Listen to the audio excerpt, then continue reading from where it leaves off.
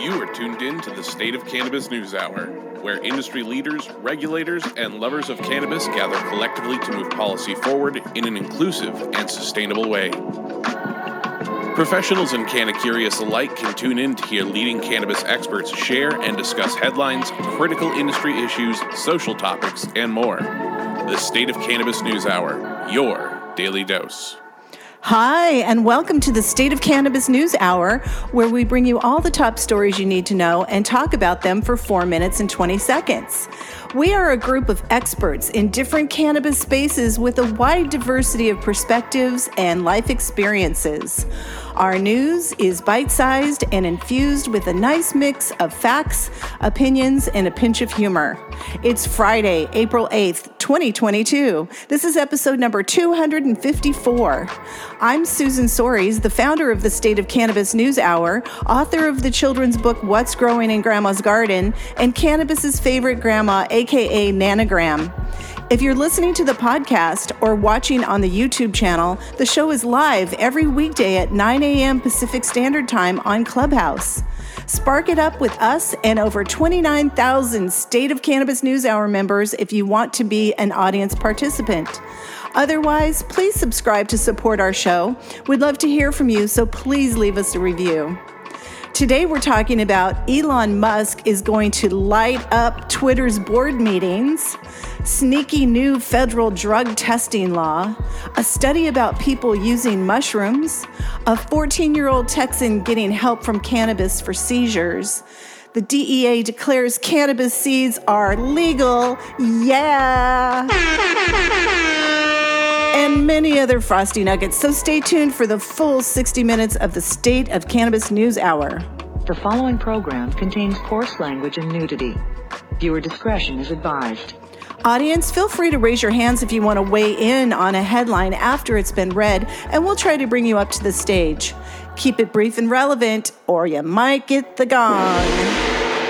Kicking off the show today is Rico Lamite. He likes to ask the tough questions that the mainstream media refuses to ask. The self-proclaimed dopest dad alive is here to encourage other dope dads.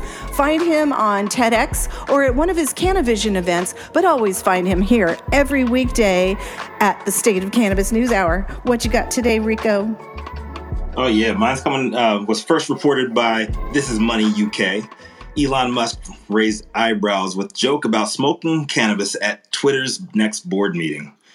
Elon Musk, the world's wealthiest man, maybe ever, depending on what day of the week it is, and if you choose not to believe Mansa Musa ever existed, is making headlines once again for ruffling stiff-ass feathers for a divisive tweet posted yesterday afternoon.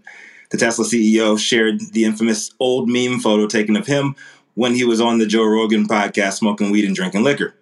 Also talked about on that podcast episode how he sold his company at the end of the 90s, leading to Twitter getting its own edit button. Earlier in the week, Musk acquired 9.2% stake in the social media giant, 73.5 million shares, making him the single largest shareholder in the company with voting power of just under 3 million. The stock bounced up 29% as a result, and last week Musk said that he was going to be creating a Twitter alternative, but days later, he was appointed to the board after gobbling up his piece of the pie. He probably saw how well creating an alternative worked out for former President Donald Trump and decided he's got enough change in the piggy bank just to buy the damn thing and proceed to do it in it and saying what the fuck he wants to say on the platform. Per Benzinga's reporting, yesterday the billionaire first tweeted a meme of himself pushing a domino by selling his City Guide software company in 1999 for $305 million, which then escalated into Twitter finally getting an edit button. Later on, he posted the Hi Elon meme with the caption, "Twitter's next board meeting is gonna be lit." 2019, when this incident originally happened, he publicly apologized to the Tesla and SpaceX boards, both companies headed by himself as well. He caught a little bit of heat for making the off-color joke after former Tesla employee called him out, saying that she was fired for consuming cannabis off the clock. After apologizing, he was quoted saying, "SpaceX personnel may not use or possess any controlled substance while in the workplace and also may not be under the influence of legal or illegal drugs while at work. Anyone who appears to be inebriated or under the influence while at work is subject to drug testing and potentially other employment actions," end quote. This is one of those stories where you're going to have people divided on the choice to post the meme and if it was in good taste. I think what people are ignoring is the fact that he bought 9% of the company because he thought the platform was being too heavy-handed on censorship. I think it's a very important move, very important and smart move by Mr. Musk, not only to trigger the thin-skinned critics as a troll king he's well known to be on a regular basis, but also to jumpstart the conversations he wants to have in those board meetings going forward now that he's got so much power there. And please don't forget to follow the money when shit like this goes down and you see silly headlines with celebrities and corporations and billionaires involved. I wouldn't be surprised if this was nothing more than another smokescreen put up by the green energy boss to distract investors from chaos and something elsewhere. SpaceX launched its first all-human private space mission today after NASA announced they'd be working with other competing exploratory firms a few days ago. And the company also said that they'd be delivering 5,000 Starlink satellite internet terminals to Ukraine. Tesla announced the opening of their Texas Gigafactory, and much anticipated Cybertruck will be going into production next year. Neither companies have official marketing teams, so Musk has been known to do wild shit like this on social media to draw attention to himself when eyeballs are needed to either be on or away from his business dealings. This is Rico Lamitte, dopest dad on the street, reporting for State of Cannabis NewsHour. I'd like to hear what the rest of the team has to say about Elon Musk and his weed-smoking jokes. You know, Rico, I think the biggest thing about this article is that we realize that these platforms are owned by people and therefore influenced by people. And when we're viewing and being fed things, or whether it's on the gram or Twitter or whatever, just know that you're being manipulated. Like, a lot of money and smarts are going into keeping your eyeballs trained on these devices and the messages that those who own 9% flowing, right? This is not a news source. Facebook is not a news source. Twitter is not a news source. We have to do research and we have to listen to podcasts like this where people are at least commenting and chopping it up about the news, not just feeding us bite-sized blurbs that they want us to hear. Exactly. And it's very important that we discuss stuff like this from all angles. And that's why I love what we do here at the State of Cannabis NewsHour. We have conservatives. We got liberals on the team. We got people in between, people who don't give a fuck as well. And we all come together for this communal plant because it's magic and we need to move forward. I mean, I just cannot wait for Twitter to give all of the accounts back that it has censored in the light of the free speech woke era. I'm really excited to see who gets their Twitter back, and let's make tweets mean again. Are you talking about your boy 47? 45 and 47. I mean, there's a whole host of people that had their Twitter platforms deleted. And so I'm excited to see how many of them get them back. But I'm definitely pretty sure that President Trump is definitely going to get his Twitter back. You mean the worst president in American history wants his Twitter back? Yeah, 100% should get his Twitter back. Because his platform, that was the campaign promise. That's what you guys don't all understand. The platform campaigned. that he tried to make that to compete with Twitter is trash. Nobody wants to fucking join it. It's not even up yet. It's not even like online. Because it kept on crashing. The whole fucking first day, it kept on crashing. Nobody could get on and even post anything. Why didn't Elon invest in that? If he wants to bring, I'm not going to say it, somebody back, then why didn't he invest in that? I really hope that doesn't happen, Jason. There's a reason. Like, I believe in free speech, but then at one point, it's like, it's like, that's why we just, you know what? Let him have it back. We have to just educate the public that we need to start to filter out this noise, because when you have people that have this platform saying crazy shit, that's how you have democracy falling apart. And we just all have to be aware of it, because we can stop it as a people. We don't need to wait for these leaders to stop it. 100% right, Guy. If no one drank the Kool-Aid, no one would make any. And if you don't feed the trolls, they go away, people. Well said. Liz, you're trying to get in. I just wanted to say, well said, Guy. And, first off, this picture is hilarious. Rico, you bring up so many good points, but I'm just going to try to take it that maybe Twitter is going to be the next place to advertise cannabis, that we can just be pro-cannabis. So maybe? I don't know. They're actually one of the top-rated social media platforms for cannabis companies. They have a lot less censorship than anywhere else. I know, like Clubhouse, LinkedIn, and Twitter, I believe, are the top 3 rated social media platforms for cannabis users.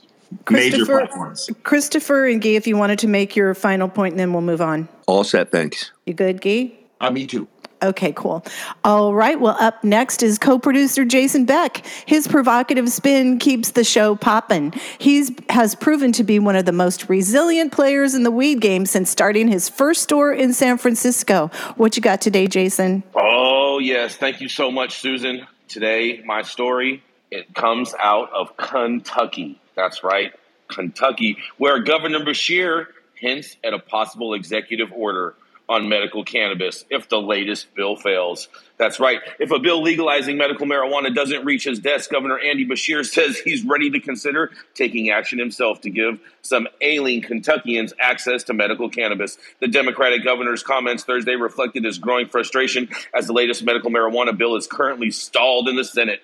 Asked if he could potentially issue an executive order making medical cannabis accessible if the bill dies, the governor told reporters, "We're going to explore that. It's something that we all look at," he said. Its time certainly has come. But the governor called on lawmakers to send him a bill that would allow Kentucky to join the majority of states that have legalized medical cannabis. The high-profile Kentucky measure cleared the House on a 59-34 vote last month, but it has made no headway in the Senate. Republicans have supermajorities in both chambers, and the bill would strictly regulate the use of cannabis for a list of eligible medical conditions. Beshear said the measure has overwhelming support among Kentuckians. It says, you see people from every part of the spectrum that are all in favor of this bill, Beshear said. The bill's prospects appear to be bleak in the Senate, however. Senate President Robert Stivers said Thursday that it would be difficult to pass the measure once lawmakers reconvene next week for the final 2 days of this year's 60-day discussion. Instead, Stivers touted another pending bill that would create a cannabis research center at the University of Kentucky to study the use of cannabis to treat certain medical conditions. He says, most definitely, I think there is that desire to help individuals, Stivers said, but with any drug, I think you need to have the full-blown studies.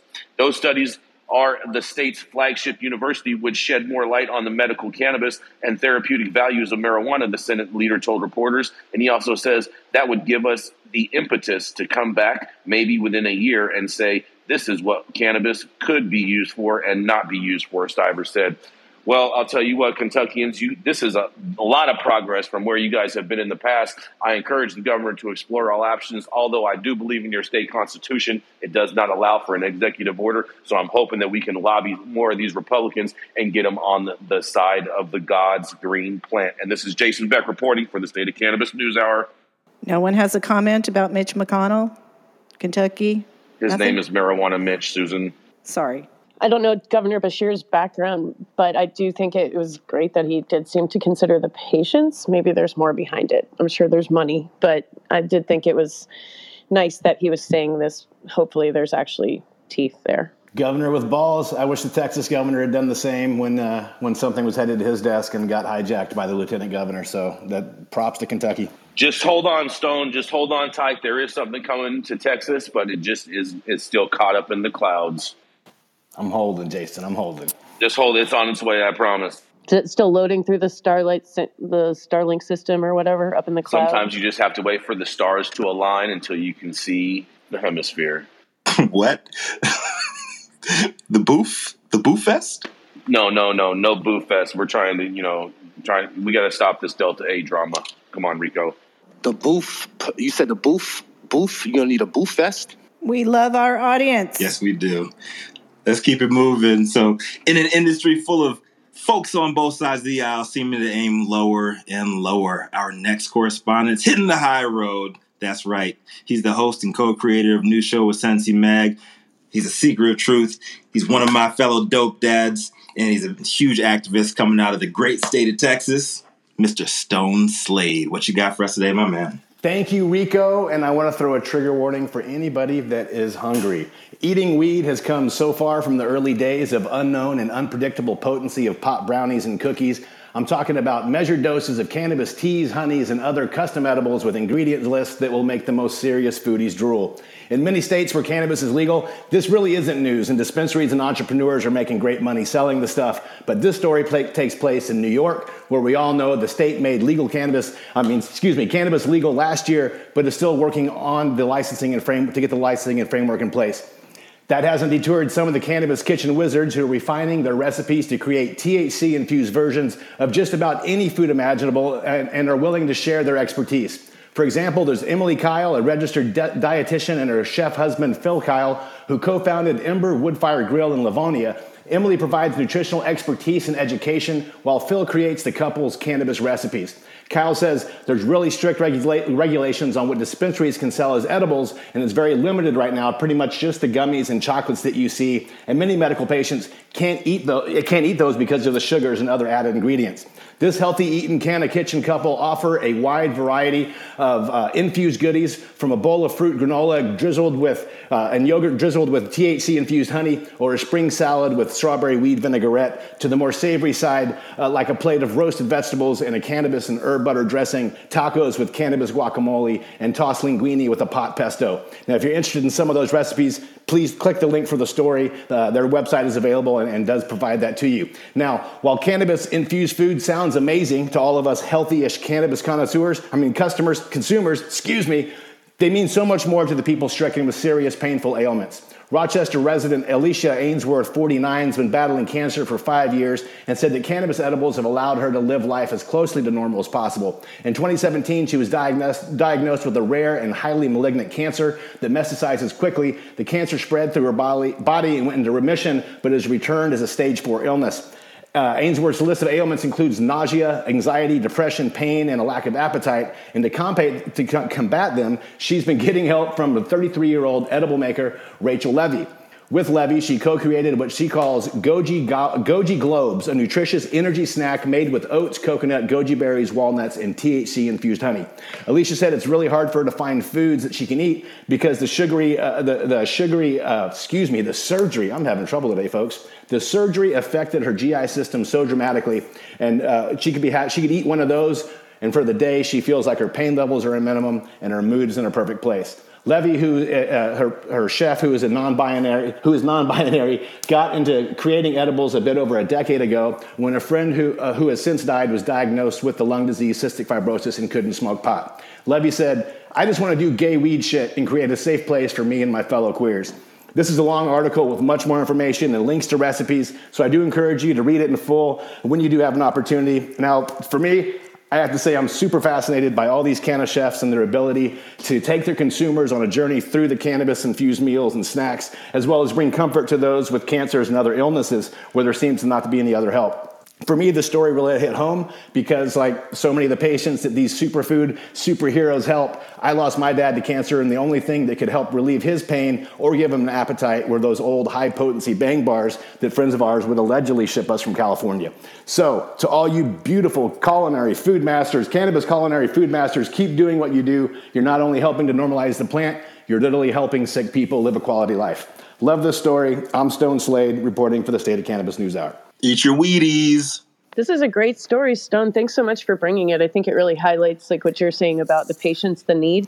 The one thing I'd like to say is I hope that they're addressing in this article, I haven't read it, that the typical thing with edibles is to start with a very low dose and increase very slowly, because I think a lot of people know, but not everyone, when cannabis goes into your stomach, it then goes to your liver and it changes its form and it's significantly more psychoactive. So I hope that they're including that in this article so people can use this wisely. Yeah, that's absolutely right, Liz. It's like people do think that edibles are the first place to start, but we do need to caution them to go slow and low. Your tolerance will increase. And then lastly, Stone, I would say that cannabis edibles are an amazing thing as described, and kudos to those folks for raising the game. Let's just make sure that we watch out for the people who are carpetbaggers and sidestepping plant medicine by just using distillate because it's easier. It is easier to formulate with distillate, but I think that's cutting ourselves short. We can still have great whole plant or full spectrum extracts in awesome confections as well. Get him, Gee. No one likes a carpetbagger. Yeah, I think there's so many possibilities in fresh and healthy cannabis foods. Like juicing fresh cannabis leaf is not psychoactive, but apparently has amazing health benefits. And that was commonly done during the Prop 215 days when there was ample leaf to be juiced. And right now, all products in the regulated market in California have to be prepackaged and shelf stable. And so it's really not living food. So I would love to see more living cannabis food, and kudos to the chefs who make this happen. One note is this article doesn't address how to sell those products that they're creating. They're basically creating recipes at this time and selling the recipe, but they're not able to sell the product of their kitchen. Thank you. Ollie Muffins, did you want to weigh in?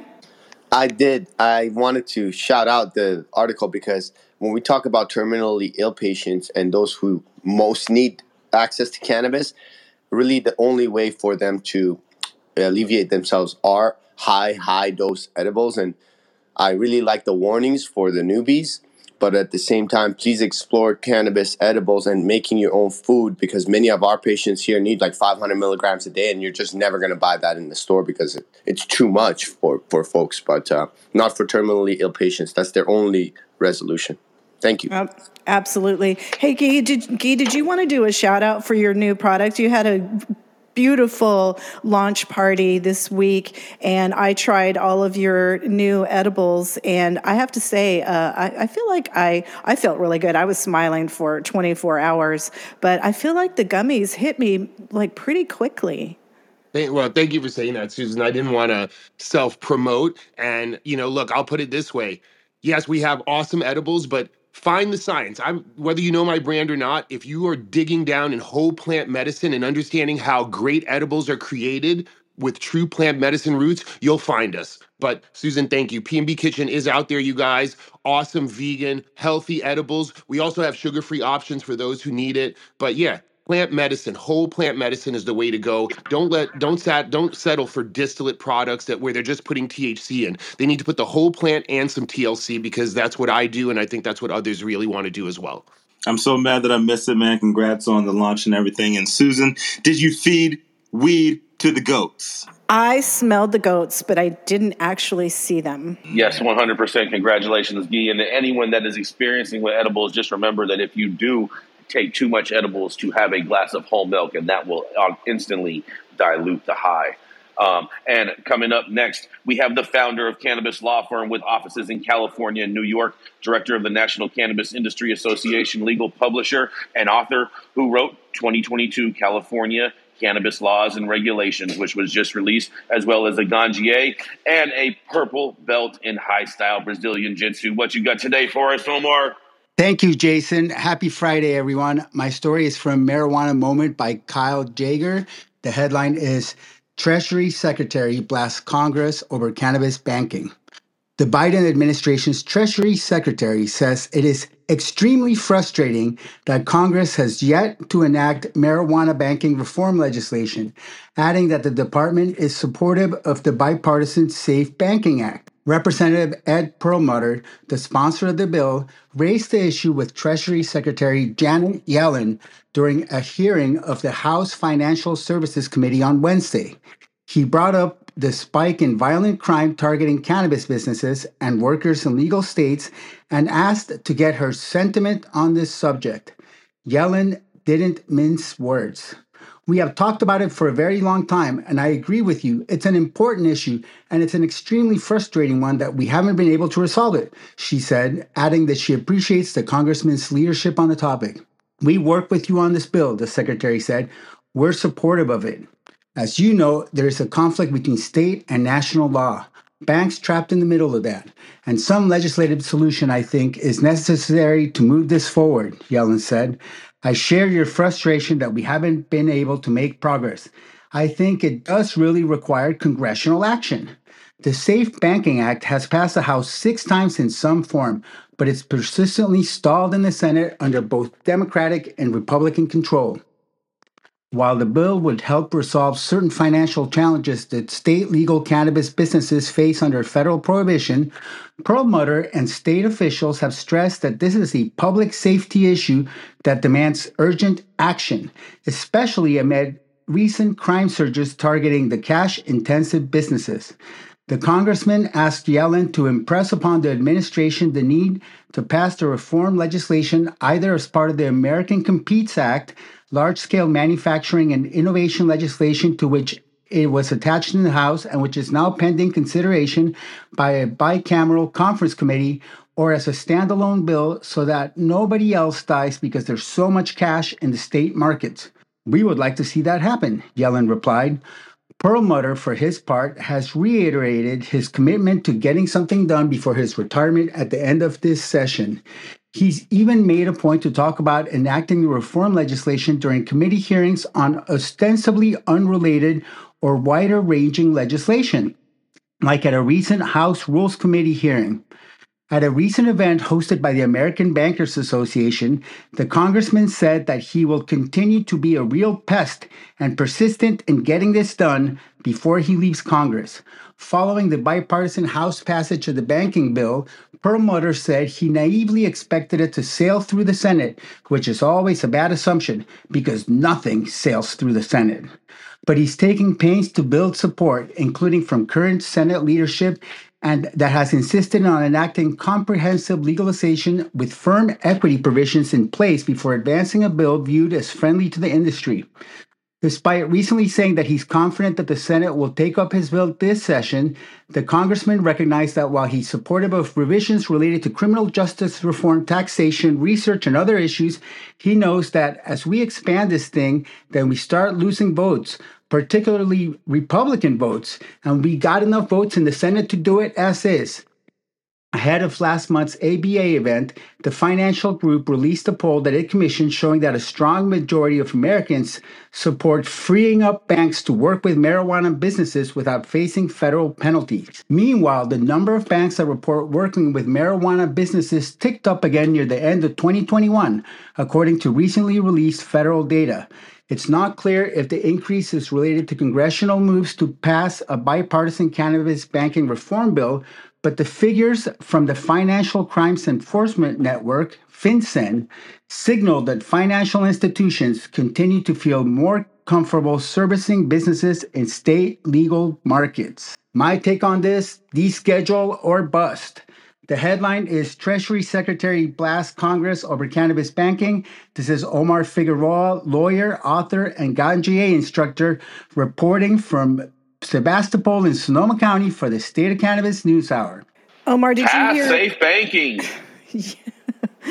Yes. Omar, did you hear Biden slip up and say reschedule to 2, and then he said deschedule the other day? I didn't hear that, but that's great news. If he corrected himself to deschedule instead of reschedule to schedule 2, I think rescheduling to schedule 2 would result in nothing meaningful because it wouldn't change 280E, and it would basically give Big Pharma like a big up because they're the ones who are able to distribute Schedule 1 controlled substances.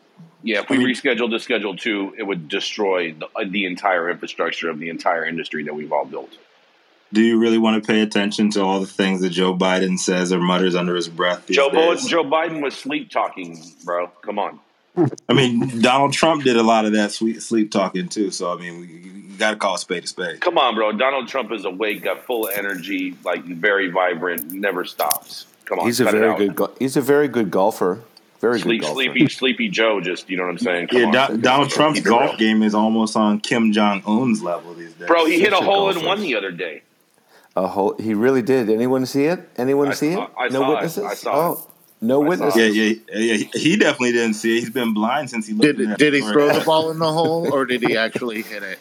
He kicked it in. He hit the ball in the hole. He towed it right in. The ball in the hole. Oh, you guys. And this is why Senate can't pass safe banking or any other reform. Well, that's because a lot of these Democrats are dying on the Hill on safe banking. Say it one more time, Jason. Pass safe banking already. Fuck safe banking. Right. Already.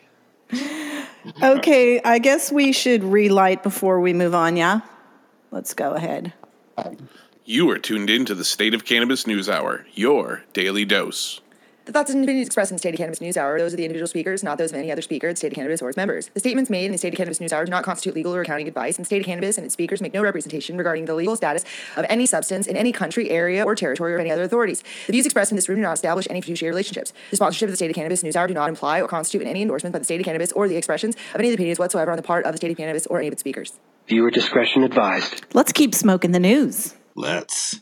Our next correspondent is known to most as the communications strategist and publisher of the American Cannabis Report. But it's crazy how different he looks every time he loses the glasses and exits the nearest smoky phone booth. I just hope he knows that the cannabis industry's very own Clark Kent, your secret will always be safe with us. Christopher Smith, what you got for us today? Thanks for protecting my secret, Rico. Good morning. Good morning, Susan and Jason. Mother's Day is just around the bend, and right on time, the universe has landed another Mama Bear story on my desktop, two, actually, in the last 2 days, and you just can't ignore that kind of coincidence. One is familiar with a bit of extra good news at the end, and the second one is brand new to me, more evidence that cannabis is God's favorite plant and capable of miracles. And I'm not a religious guy in any way, but you'll see what I mean. Yesterday on Facebook, I received a blast from a person who feels like an old friend when you speak with her. I've mentioned her here before a couple of times, Charlotte Caldwell from Ireland. Her son Billy, who loves Harry Potter so much, she calls him Billy the Wizard. And as you've all heard, Billy Caldwell is the boy who changed the law in the UK, which finally ended prohibition there and started to allow medicinal cannabis under the guidance of healthcare providers. Billy's seizures started when he was just a few months old, and they were so bad that medical professionals advised his mother to put her child out of his misery. Western-trained doctors in Ireland, they could do nothing to stop his suffering, his epilepsy, and subsequent autism. But Charlotte could, and Charlotte did, taking her little boy to the U.S. and to Canada multiple times for years at a time during the first decade of his life to have him treated with cannabis medicine that saved his life. When British authorities seized his medicine in 2018, she fought back. She went directly to the media, who had been waiting for them at the airport because 12-year-old Billy at the time was a cannabis celebrity. Everyone knew that the dreaded cannabis was keeping the boy alive. And within days, she'd gotten his medicine back. And a year later, during that year, the law was changed to allow patients like Billy to have access to life-saving plant medicine. Now, the British government has done a shameful job in rolling out the program to people in need there. After 4 years, only 3 people have been approved, but in the midst of their government's nonsense that makes Chuck Schumer look like a Super Bowl champion, Billy Caldwell is still standing. And it's a bit of a miracle that he is, but the news is even better than that.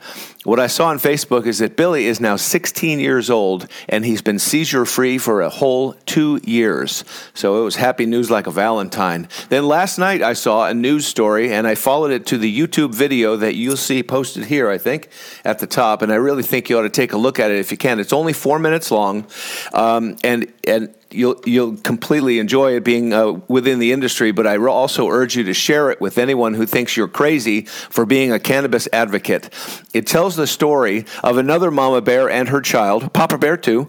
This is Mikkel Challenger, her husband Michael, and their son James. Mikkel says that James started having seizures when he was 3.5 years old. He has Lennox-Gastaut syndrome, which gave him seizures every 15 to 30 minutes.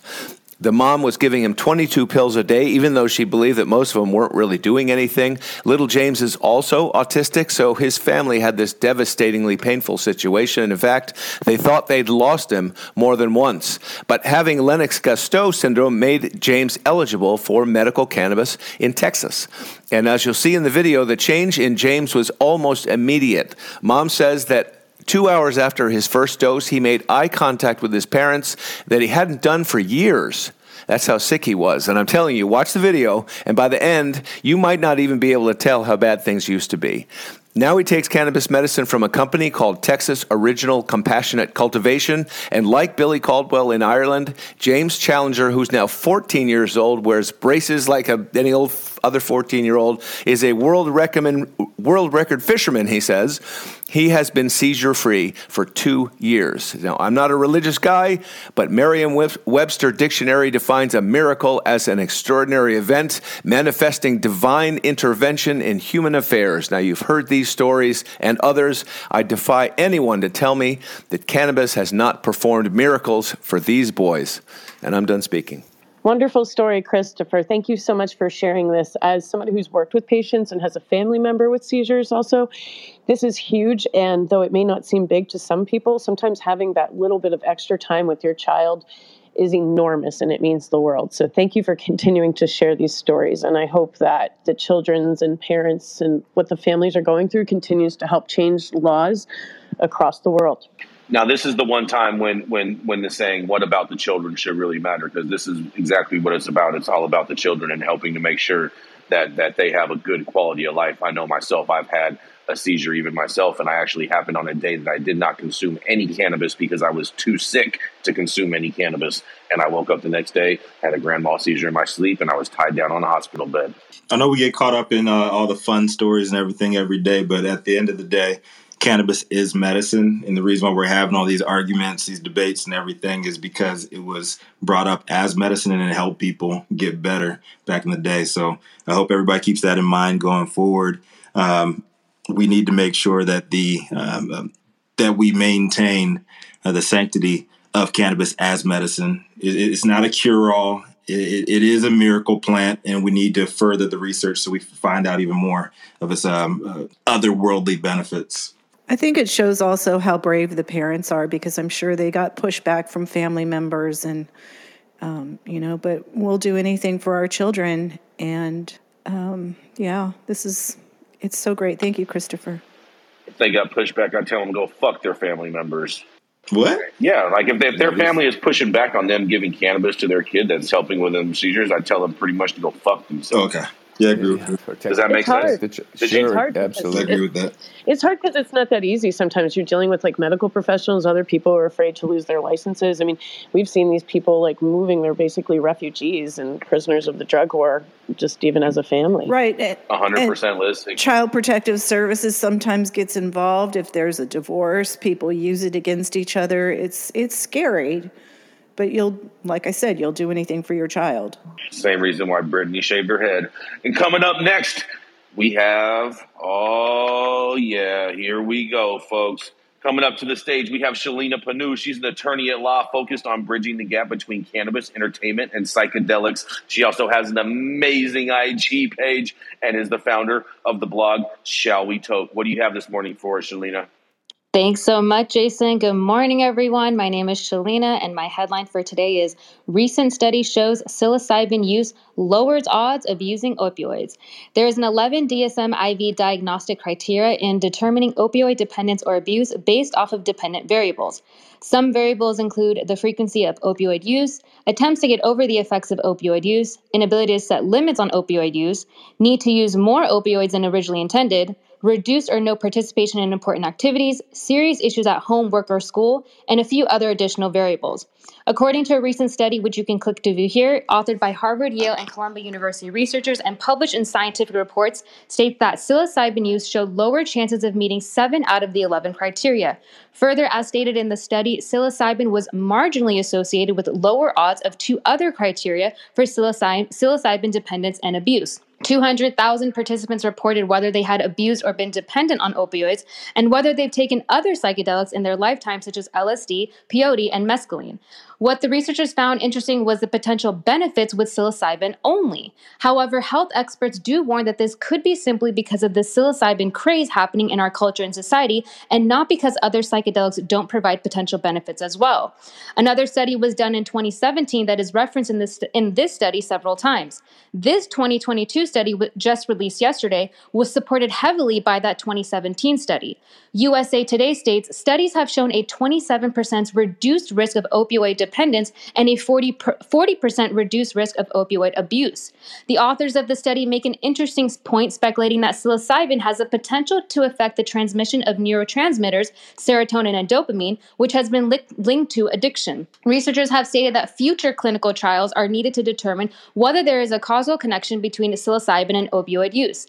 They state that this study further supports a 2017 study that there is a link between psychedelics and the reduction of opioid use. However, more research still needs to be done.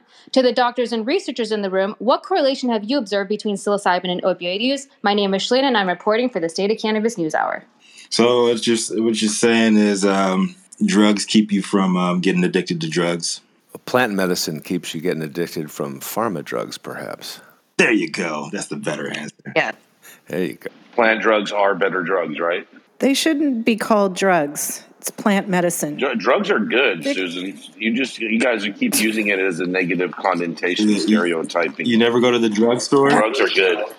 Yeah, exactly. I actually agree with Jason there. I wanted to jump up because I think like when we're talking about addiction or depression, like all this stuff is about more than just a drug. It's about relationships and connectivity, and it's like a bigger context. So like one drug doing something like without understanding all the other factors, like in all the psychedelic research, context matters, continued support matters, integration matters. I hope you marked your calendar, Victoria. What'd you say? I hope you marked your calendar. You just agreed with me. It happened earlier too, Jason. You said, what about the children? And I was like, seriously, I agree with you. Now you got to So, circle it's this good. date. You got to circle this date. The equinox is rising. Twice in one day. Whoa. Equinox. Look good naked. Anyways, up next, he's an OG veteran and dope dad, known and respected by peers as a steadfast defender of the culture, forever ready to speak up for the rights of legacy operators. The co-founder and CEO of Pop and Barkley is coming to the stage next, y'all. So please take your seats and put your phones on Do Not Disturb. The Gospel of Guy Rocourt shall commence. What you got for us today, my man? Thank you, Rico. Good morning, Susan. Good morning, Jason. Good morning, team. Today, my article is coming out of Leafly. Definitely some federal bullshit trigger warnings, some acronyms coming your way, folks, so stand by. Coming out of Leafly, medical marijuana patients targeted by sneaky new federal drug testing rule.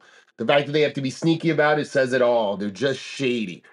All right, so the proposed change would affect 9 million federal workers and contractors. In a proposed new revision to the federal drug testing rules, government drug warriors are specifically targeting medical marijuana patients in an attempt to undermine the legal status of medical marijuana in 38 states. Basically, this new language would be slipped into a proposed revision of the published in the Federal Register, and this is the physician's authorization for medical cannabis, specifically, a physician's authorization for a medical recommendation for a Schedule 1 substance is no longer acceptable as an excuse for a positive drug test. In other words, the federal government is doubling down on its insistence that cannabis is a substance with no currently accepted medical use in the United States. Obviously, we know currently 38 states have legalized the medical use of cannabis, and if you were a federal worker who had popped before, you could at least show your script and have some way out. The new rule comes out in the Substance Abuse and Mental Health Services Administration, SMAHSA, another long-ass acronym, a division of the U.S. Department of Mental Health and Human Services, and most people have never heard of the SAMHSA or know of it because the agencies is just kind of like this agency that only these people that are called MROs or medical review officers deal with. So these medical review officers, the MROs, stand in between companies and the federal government to review positive drug tests. And the SMHSA oversees about 9 million people employed by Uncle Sam. That includes members of the military and all federal workers. That's almost 6% of the total American workforce. Luckily, people are pushing back. Another great name, this gentleman, Justin Streetcow, founder of BOLPAC, which I've never heard of, but now want to support. BOLPAC, a legalization group aimed at supporting legalization at the congressional level, noted that the proposed change clarifies the existing oppressive and senseless process of drug testing for trace elements of THC, regardless of the worker having a physician's recommendation. They also went on to quote Justin. They're saying that it's appalling that President Biden has done nothing to address the Reagan-era reefer madness executive order that prohibits governments from hiring qualified workers solely on the basis that they had consumed cannabis off the clock. The Reagan-era order has been never challenged. It's always been a thing. And up until recently, folks were getting away with at least pushing their recommendation to the MRO or the medical review officer. This law would get slipped in, specifically stating that MROs could not accept a medical recommendation from a state if THC was flagged as the drug test. That being said, you guys, we can push back. If you want to change this, there's a public comment period on June 6th. Please read the article. It gives you all the details on how we can comment, how we can push back on this, because it is sneaky that these long acronym freaking government organizations that we rarely hear of can affect so many people. 6 million people could be, 6% of the nation or 9 million people could be affected by this little change. So if you were in California here and you're working for the post office, this changes, boom, you lose your job, just like that. In any case, deschedule or bust, I guess, is really what it always comes back down to. I'm Guy Roquart reporting for the State of Cannabis NewsHour. Thank you so much for bringing this one up, Guy. I'm going to repeat what I said earlier in the week. We should not have any government acronyms longer than 3 letters. What about the 4s? No 4s? Too many? Nope. Is it a muscle memory problem, Rico? I'm slow tipping on fofos. NASA will become NAS. It wouldn't be Nas, Chris? No, this story does bring up like a very, very, very fucked up thing. They're going to be trying to pop folks like left and right because they have nothing else to say bad about cannabis anymore. So they're going to try to get people up on technicalities, and a lot of people are going to get caught up in this shit, and a lot of people are going to lose their freedom for it too because they can't fight against these cases. You're going to lose their jobs, you're going to lose their freedom, and it's just going to be more and more shit. This is the war on drugs 2.0. It has already started.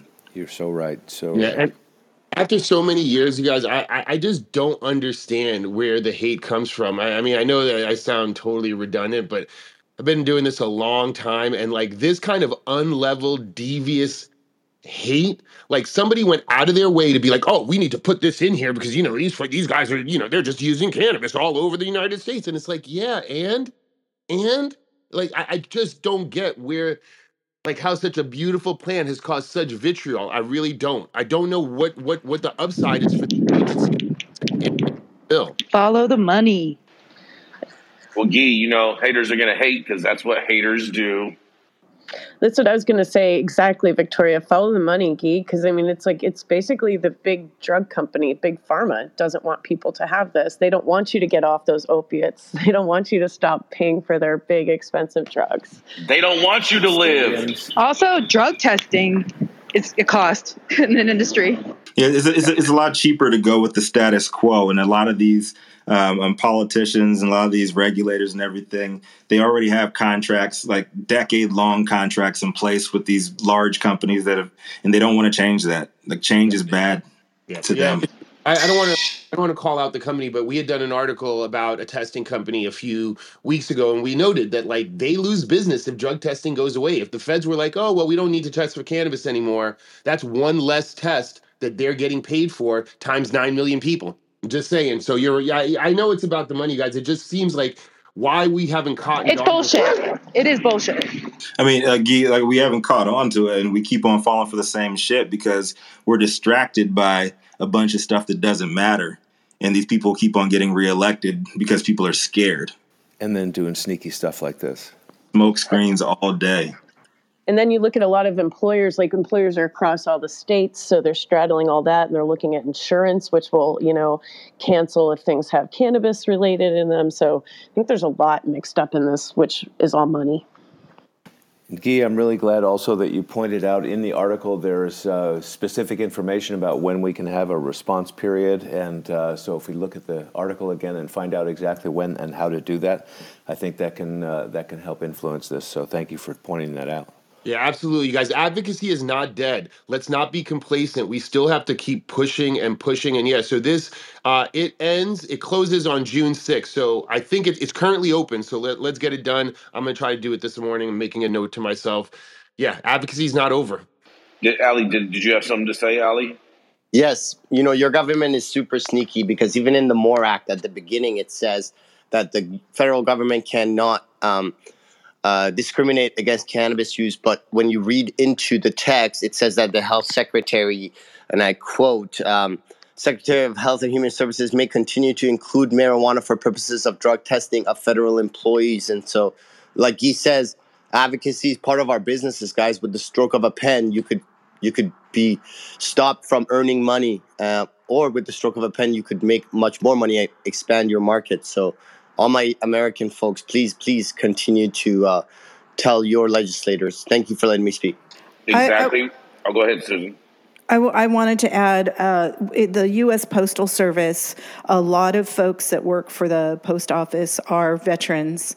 My father worked for the post office. He went from being a decorated war hero, he was in the Navy for 23 years, to working for the post office, and that was a huge adjustment.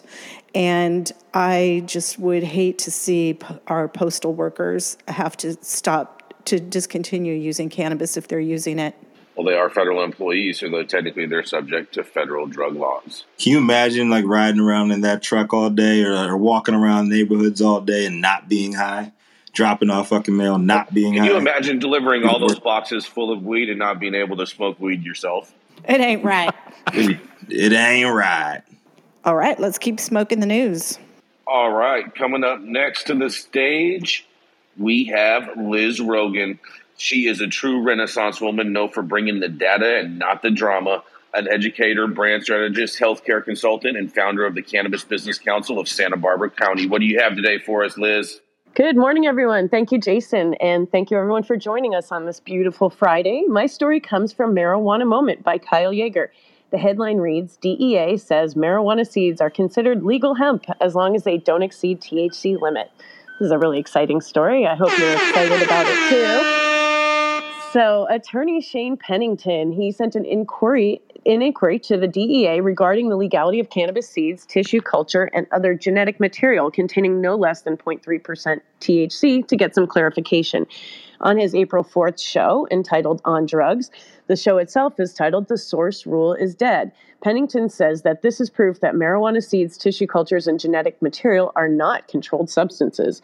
Before the enactment of the 2018 Farm Bill, the legality of any particular sample of CBD or THC depended on where it came from, its source. But now, due to legality, it only matters what the THC percentage is.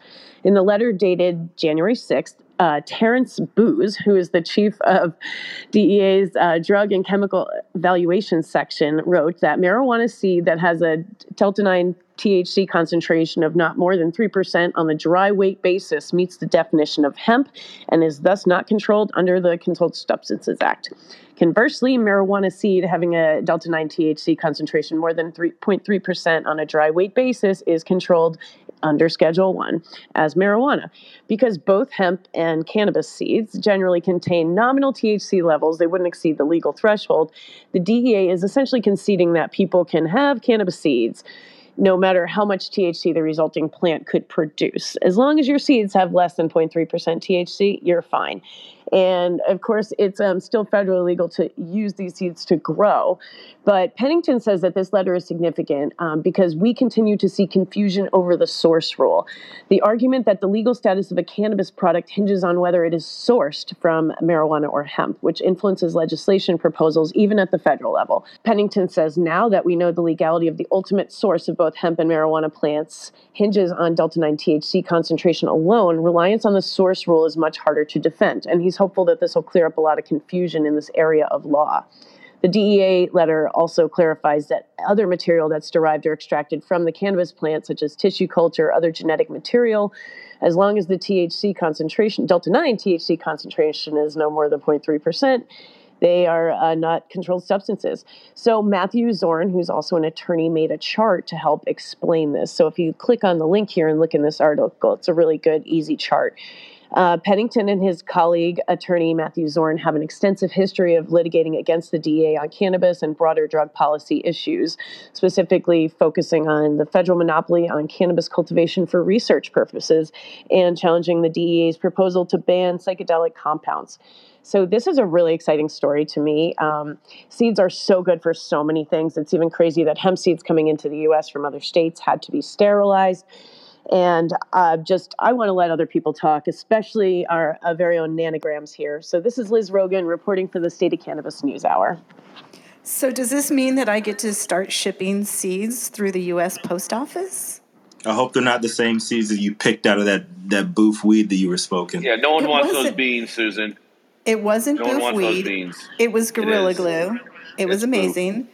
And I'm making... Stop spoofing people with boof weed. I'm making blue cheese, and it's amazing, so stop. Did you say boof cheese? Are you still doing that blueberry, that delicious blueberry that you were doing before, Susan? Boy, that stuff rocks. Thank you. Susan, you said boof cheese. I said blue cheese, and it's Blue amazing. cheese. And it's autoflower, and it is so tasty. Yeah, so autoflower. It already sounds you don't get So it. rancid. Shipping seeds. ... Yeah, but remember, you would have to buy them as like a souvenir and stuff. A lot of people I know would be buying seeds like over, from all these great seeds companies. Oh, it's a souvenir. It's all this stuff. Like we can actually say it's a seed, and maybe it won't be irradiated. And this sounds like this is just the same market as Amsterdam style.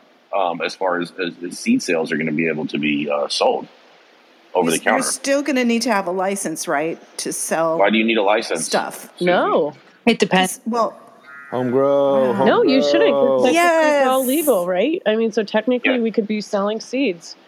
Don't you need well, it depends on the state, a license to sell hemp? No, not to sell seeds. You're not growing hemp. You're just selling seeds. Selling seeds is selling seeds. I mean, that's like edible seeds. I mean, you can buy hemp seeds in the store to eat, right? Like the FDA has designated those as safe. So I guess if they're the exact same seeds, then yeah. This is major. There's no seeds. There's no seeds that have passed FDA. Okay, first of all, no cannabis seeds have passed FDA.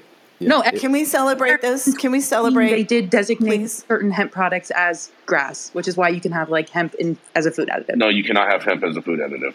Yes, I will send you the. I'll send you the announcement. Yeah, I think you can now. That's the whole thing. They just made that as a big thing. Yeah, they did a while ago. We're going to celebrate this moment because it is amazing. And I'm gonna keep moving on because we've got 3 minutes and I've got a story. Wait, free the seeds. My story is my last comment. Free the seeds. Thank you, guys. Yes. Only grow good genetics. Don't grow that fucking boof cheese. Free the seeds. Jason, I got them at a seed exchange in the Emerald Triangle at Area 101 from a master grower. So stop. Whole hemp seed, master grower, power, and hemp seed oil are all okay through the FDA. So I don't know, whole hemp seed. I get my seeds from Area 51. If I had $1 for every time I heard the word master grower or master grower is used in a sentence, I'd be a billionaire. Space seeds, Rico. Moving on, my story is about how the industry ends up between a rock and a hard place all the time. It comes from the Berkshire Eagle, and the headline is, Neighbors Opposed the Approval of an Outdoor Cannabis Operation in North Adams, so the mayor is suing the planning board and the company. Mayor of North Adams, Jennifer Maxey, is suing the entire planning board because of a legal outdoor grow. If you've listened to the show at all before, you know that I believe the cannabis plant should be grown outside in most cases, Jason. It's better for the plant, it's better for the terps, and it's better for the planet.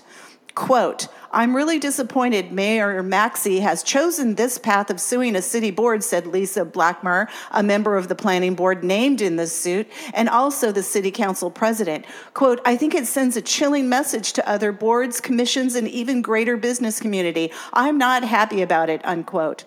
Rustin Kluge, the company's owner, declined to comment on the legal action. The name of the company is New England Alchemy. They were approved in mid-March for a special permit to manufacture and grow cannabis outdoors. According to the article, the company plans to grow cannabis outdoors behind an 8-foot fence lined with lavender plants to minimize the odor. At the March Planning Board meeting, there was some debate about the smell, but the area is also zoned for industry, and the board granted the permit. Soon after, more than 30 neighbors on Davenport, Church, and Corinth Streets and Highland Avenue, nearby but not abutting the site, signed on to a petition opposing the project that they had presented to a city council meeting. They object to the project, quote, on the basis of stench and security issues, unquote. The petition says, and worry it will negatively impact their property values. Mackenzie announced she intended to challenge the application. Brian Masek, chair of the planning board, said there were few legal ways for the board to deny the permit. The city of North Adams not long ago passed an ordinance explicitly allowing outdoor grow facilities. The city council had a choice whether or not to explicitly allow outdoor grow facilities. He agrees with Blackmer that the legal action could have a chilling effect even if it was not intended. Quote, it sends the message to these boards saying that you can make whatever decision you want, but if I don't like it, I can file a lawsuit, he said. These are volunteers. We need these people to be part of this and care about this, unquote. So if the mayor gets her way, once again, cannabis will be taken out of the light and moved indoors. Then people will complain about how much energy is being used to grow cannabis. Can we please start treating cannabis businesses just like every other business, please? All right, we've reached the top of the show. That was a really good show. If you missed any of it, make sure to catch the replay or find us a few hours after the show anywhere you get your podcasts or on our YouTube channel. And if you like the content, please subscribe and leave a review. A big thank you to all of the correspondents that comb through all the headlines each day to bring us just what we need to know. Big thank you to Rico and Jason for co-producing the show, and our pinup girl, Jaja Simone Brown. Thank you, audience, for being our eyes and ears when there's news in your city, county, state, or country. Your addition to our show makes the State of Cannabis News Hour news you can trust.